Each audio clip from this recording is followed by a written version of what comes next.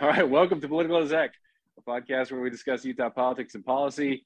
I'm Corey Assel, joined by Utah State Senator Todd Weiler on this Heyo. Pioneer Day edition.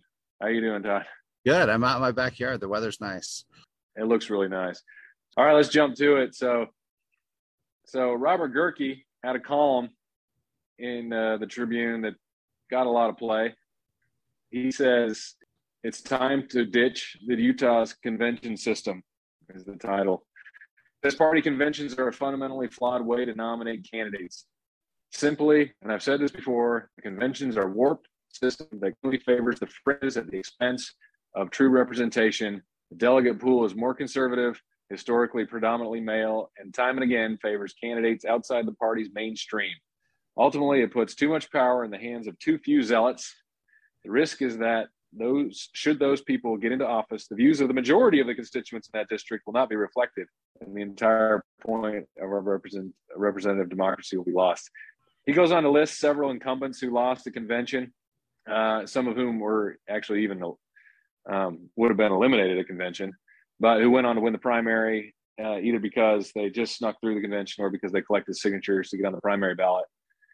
And this is a big windup that he has for essentially like, let's get rid of it, get rid of the convention system, or at the very least, let's lower the signature threshold so candidates can get on the ballot much easier, because statewide candidates are spending $250,000 collecting signatures right now.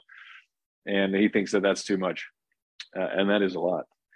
But so my own thought is, I should say the last thing in the world that, I or any of us should be worried about is what a committed progressive ideologue like Robert Gehrke thinks about anything. But once again, I lament the fact that the Utah media, led by the Trib, are miles outside the mainstream of Utah, but that's neither here nor there. Okay, but to the question.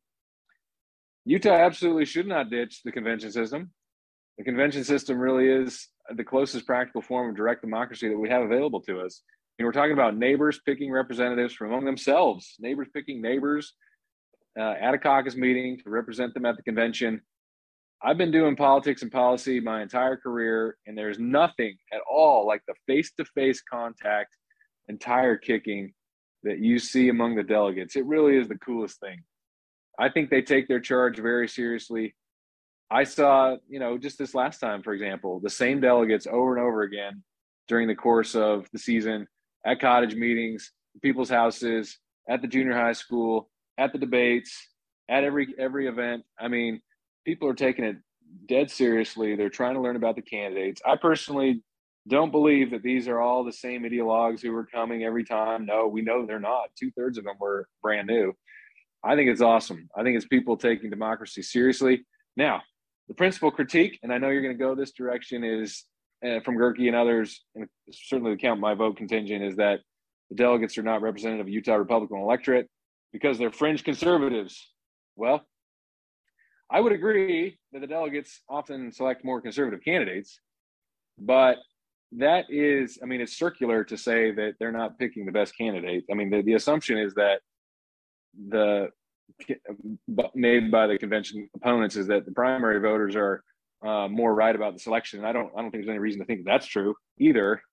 There's a million reasons why incumbents usually win, and why and it starts really with name ID and money. The candidate with the most money usually wins, and the incumbent almost always has more money than any challenger. I understand the argument that it can be, the Count My Vote folks would say it's being hijacked by the far right or something.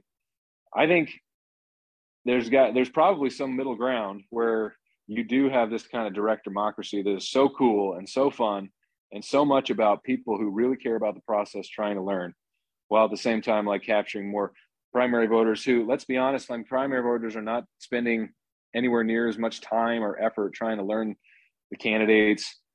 Almost all the time, study after study shows that essentially people with the name ID, they're the ones who end up winning, unless it's negative name ID.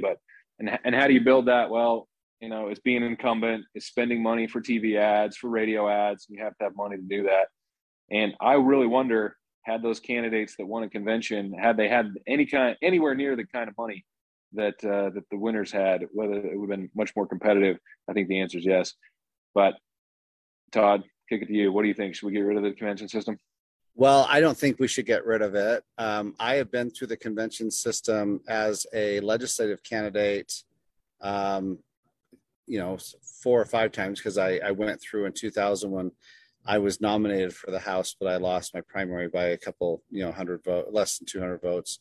I've also been through the convention center system as a county and state elected leader in the party, and as a member of the state central committee. And so I've never been eliminated by the delegates yet, knock on wood.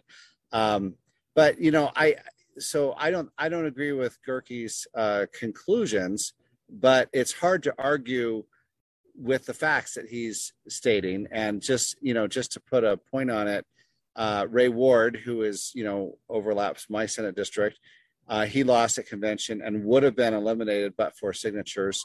He won the primary in Bountiful by 19%.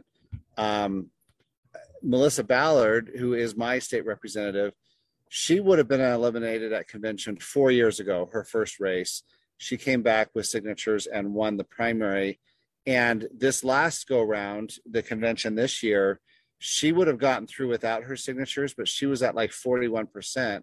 And yet she won her primary by 26%.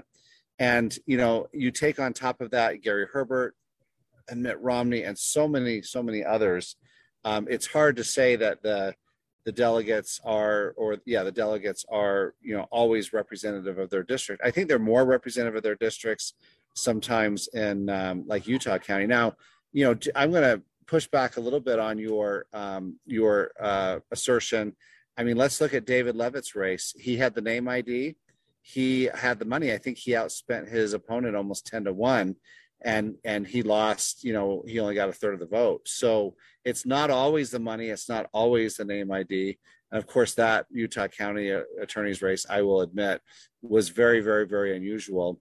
Becky Edwards had pretty good name ID. She didn't come close to beating Mike Lee, but she did beat Allie Isom. Becky Edwards is the daughter-in-law of Lavelle Edwards. She served in the state house for 10 years. She raised, I think, with her own donations, about $1.5 million.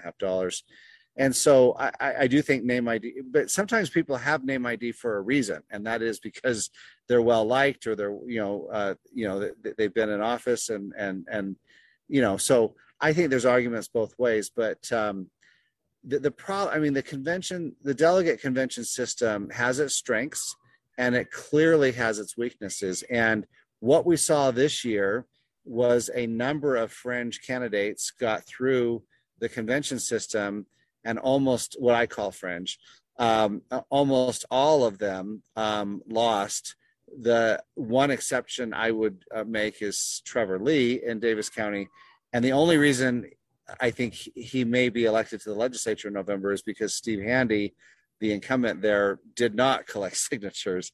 And I'm still scratching my head and wondering why. But in any event, there's no perfect system, but we're kind of in this Cold War scenario right now where Count My Vote would like to do away with the convention delegate system. Some people on the right would like to do away with the signature, but neither side has enough support to eliminate the other side. And I a lot of people don't like it, but I'm going to say it because it's true. The public has kind of embraced this where they like the dual path. And if you poll after poll shows that the public doesn't want to do away with either one of them. Yeah. I think you make some good points that it would be, I think, unfortunate to lose the value that we have from the convention. And I think the absurdity runs in two directions. I think you kind of laid out maybe you could say absurd situation where someone easily wins convention and then gets completely destroyed in the primary. But the opposite kind of happens too. I mean, there's plenty of examples that I won't name, but people who were not competitive at all in the convention system, but because they got signatures, were able to get on the ballot. And of course, John Curtis, I think got less than 9% at his first convention when Jason Chaffetz resigned. But now he's, now he's a 3-term congressman, or will be in January. So I guess all I'm saying, I'll close by this. at least my thoughts on this by saying that I think this citizen active democracy is super cool and something that really is a treasure that I don't think that we want to get rid of, because when we're talking about major primaries and even the general election, we're really talking about TV ads, radio ads. We're talking about, you can't be just a guy or a woman in the neighborhood who wants to make a difference, because there's no way you're going to be able to raise $700,000 to be able to compete. But at the convention, you're doing face-to-face contact. It's hand-to-hand combat. You don't need very much money. In fact, most of them don't raise squat, which is a problem in and of itself, I guess. But it gives everyone a chance, and I don't know. We're going to lose something if we don't keep it. Well, and let me just add two things I forgot to mention. First of all, we have a huge change coming in 2024, and that is the filing deadline. If you want to run for office starting in January of 2024, the filing deadline will be the first week of January. So an incumbent like me, I am up for re-election in 2024. I'm going to know in January if someone files against me and who files against me. And then, and only then, will I make the decision, do I need to collect signatures? Right now, we're having people pay a lot of money to collect signatures, and then in March, nobody files against them. And so that's great for the signature companies, not great for anybody else. The second thing I want to say is, you said that it's not just the same delegates year after year. And yeah, traditionally the state delegates are about 60% new every 2 years, but the other 30 to 40% are the same people over and over again. And I say that, Corey, because I am one of them. I have been a state or county delegate or both in every single election cycle in the last 24 years. So you can't tell me that doesn't happen, because I'm one of them. And I know chronic delegates like myself all over the state, because they're at every single convention. Yeah. Fair enough. All right, that's the last word.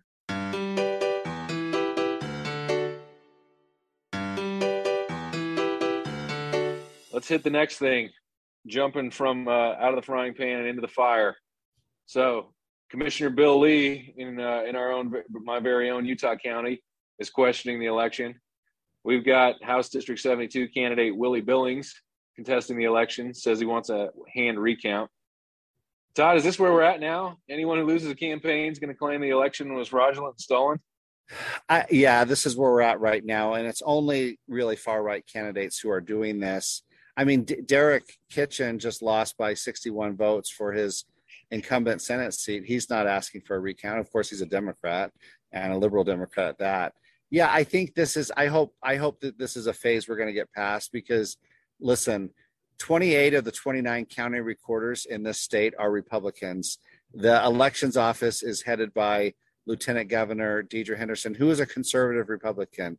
If you're a Republican and you think all of the other Republicans are, putting their thumbs on the scale to make sure that, Republicans aren't winning, that it's just kind of ludicrous. Now, do I think that our election process is absolutely perfect? No, I don't. I think that there's probably, inconsistencies. The biggest problem we've had in the last decade since we've started vote by mail is moms trying to vote for their missionaries who are out in the field.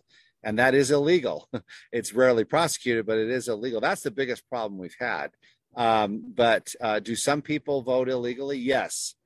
Is it high numbers? No. Is it enough to change the outcome? Usually not. Now, and Willie Billings only lost by 10 votes. So, he's gotten his recount and he lost the recount. In fact, I think he dropped one vote in the recount.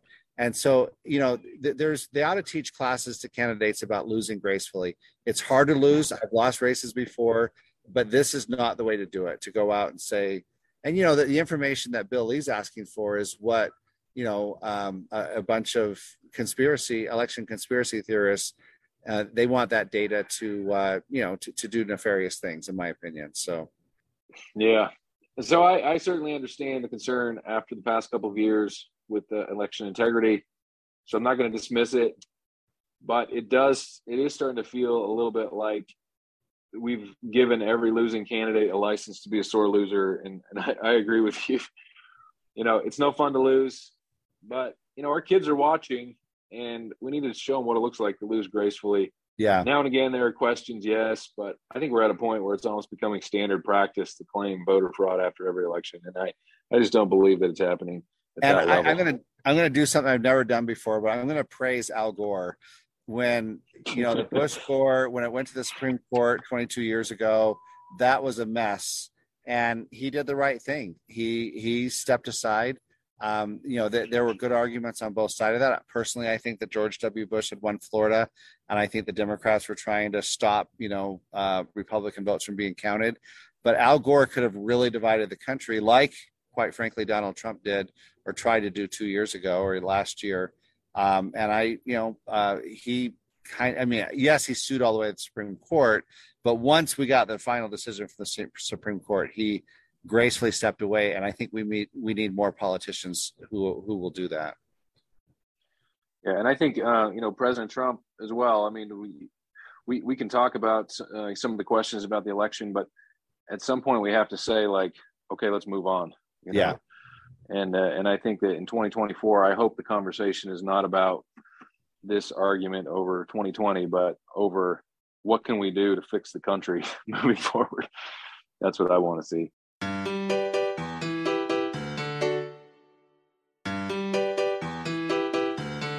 Okay, let's talk a little federal. All 4 of Utah's representatives in Congress voted in favor of the federal same-sex marriage protection. And I'm going to ask you if you think that they got it right. But first, I'm going to tell you that I think they did. I think we're in a much different place now than we were even 10 years ago. We now have marriages, and families and children who've relied on the right to have these relationships. And I think the ship has sailed, and we need to respect these relationships. I do. And I personally believe that 2-parent households are preferable for raising children when possible. And I think it makes sense to encourage family formation. I felt that way for a long time. And this, I think this situation, the reason they had a vote in Congress, it really arose out of Justice Thomas's dissent, where he implied that all substantive due process decisions merit a reevaluation. And one of those, of course, was abortion, but he was also talking about the same-sex marriage decision over Obergefell. And we could debate the merits of his argument, and we talked a little bit about it last time. But I think the important thing, though, is that the Supreme Court does not have the votes to follow that path. They're not going to strike down Obergefell. They're not going to strike down your ability to, marry different races and that kind of thing. It really is fear-mongering and absurdity. But, that said, I think codifying it into law will negate that worry. And I do think that people have relied on that decision, and I think the families are formed, and I think that we should encourage it. I really do. And I'll say my last thought is, it doesn't seem to me that our 4 representatives have taken any heat on this issue, which I think for a lot of people was a surprise. We don't know yet how Romney and Lee are going to vote, so that probably will happen this week or next week at the latest. But it is interesting that we're in a much different place, where 10 years ago that would have been a really radioactive vote, and here it was a little bit of a shoulder shrug. What do you think? Well, on a purely intellectual basis, I believe that marriage should be decided by the state governments and respectively, and not by the federal government. With that said, I'm with you. I agree with the vote. I think it was a largely symbolic vote, because I don't think the Senate is going to pass this.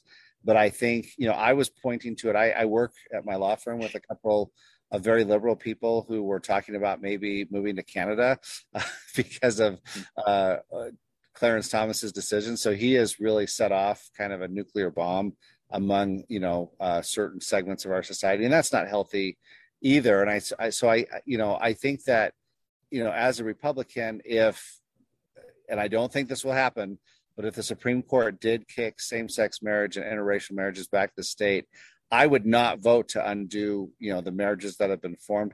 I don't think I would vote to undo future ones, because I think that toothpaste is out of the tube. I had a gay acquaintance contact me very recently and said, my husband and I are going through the steps to adopt. Should we stop? What do you think is going to happen? I said, no, do your adoption. But there are a lot of gay people who are married, who have adopted kids. And I don't think you're ever going to put that toothpaste back in the tube. So I commend, I'm sure that was a hard vote for Chris Stewart and probably for Burgess Owens, more harder for them than I think for Blake Moore or John Curtis. But I do think that was the right vote, even though it was largely symbolic. And even though I think it belongs with the state, I think that was the right vote. Well, and it did really stand out that the Utah delegation stood together on that, as well as it's worth noting Mike Simpson, who's Idaho representative, who's also Mormon. There are not too many Mormons in Congress, but they all voted in the same direction this time. So not as many as there used to be. So yeah, there used to be quite a few more, but kind of hit a lot of returns. High watermark, yeah.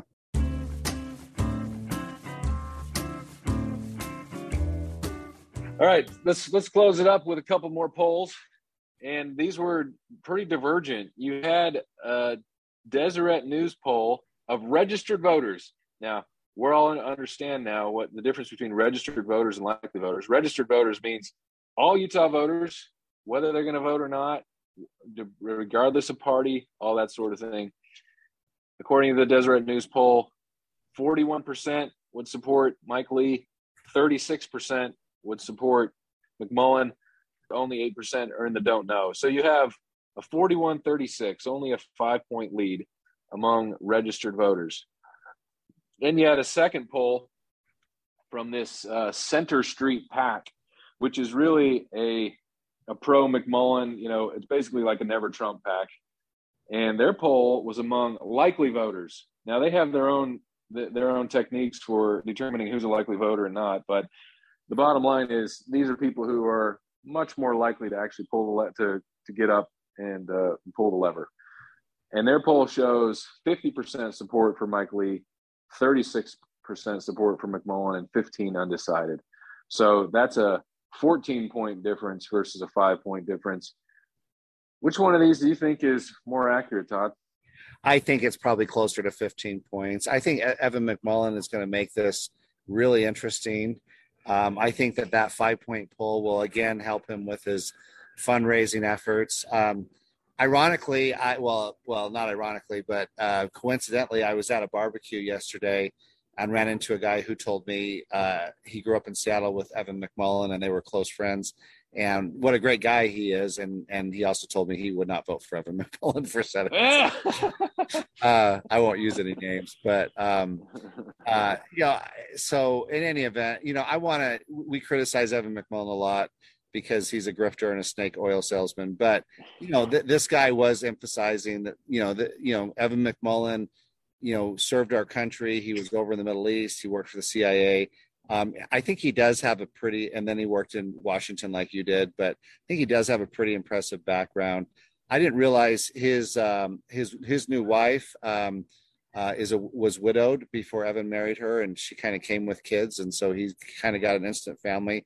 And so I believe Evan McMullin's probably a good person. He'd probably be a good neighbor and all that stuff, but I won't vote for him again. I did vote for him in 2016 because I had my reservations about Trump. And quite frankly still do, but I wouldn't vote for Evan McMullin again. Yeah, I mean, I totally agree. I think 41-36 is not how this is going to end up. And I think that this poll is going to look kind of ridiculous when we get the final score. And I don't like polls like this because they're ultimately going to be probably so discredited. And then it's like, why do we even have polls in the first place? But the only poll that matters is the one this November. So yeah, that's right. So the last thing I'm going to say about McMullin is, he has that new ad that really is a focus on his time with the CIA. And I think, it was an interesting choice. It's certainly, I mean, I'm glad he served the country and I'm glad we have smart, capable people in the CIA and so forth. But I'm not sure that touting the fact that you worked for the CIA is like, as valuable as it used to be. I agree with you there. But that's it. That's all the time we have. We're already over. Happy Pioneer Day. Happy Pioneer Day.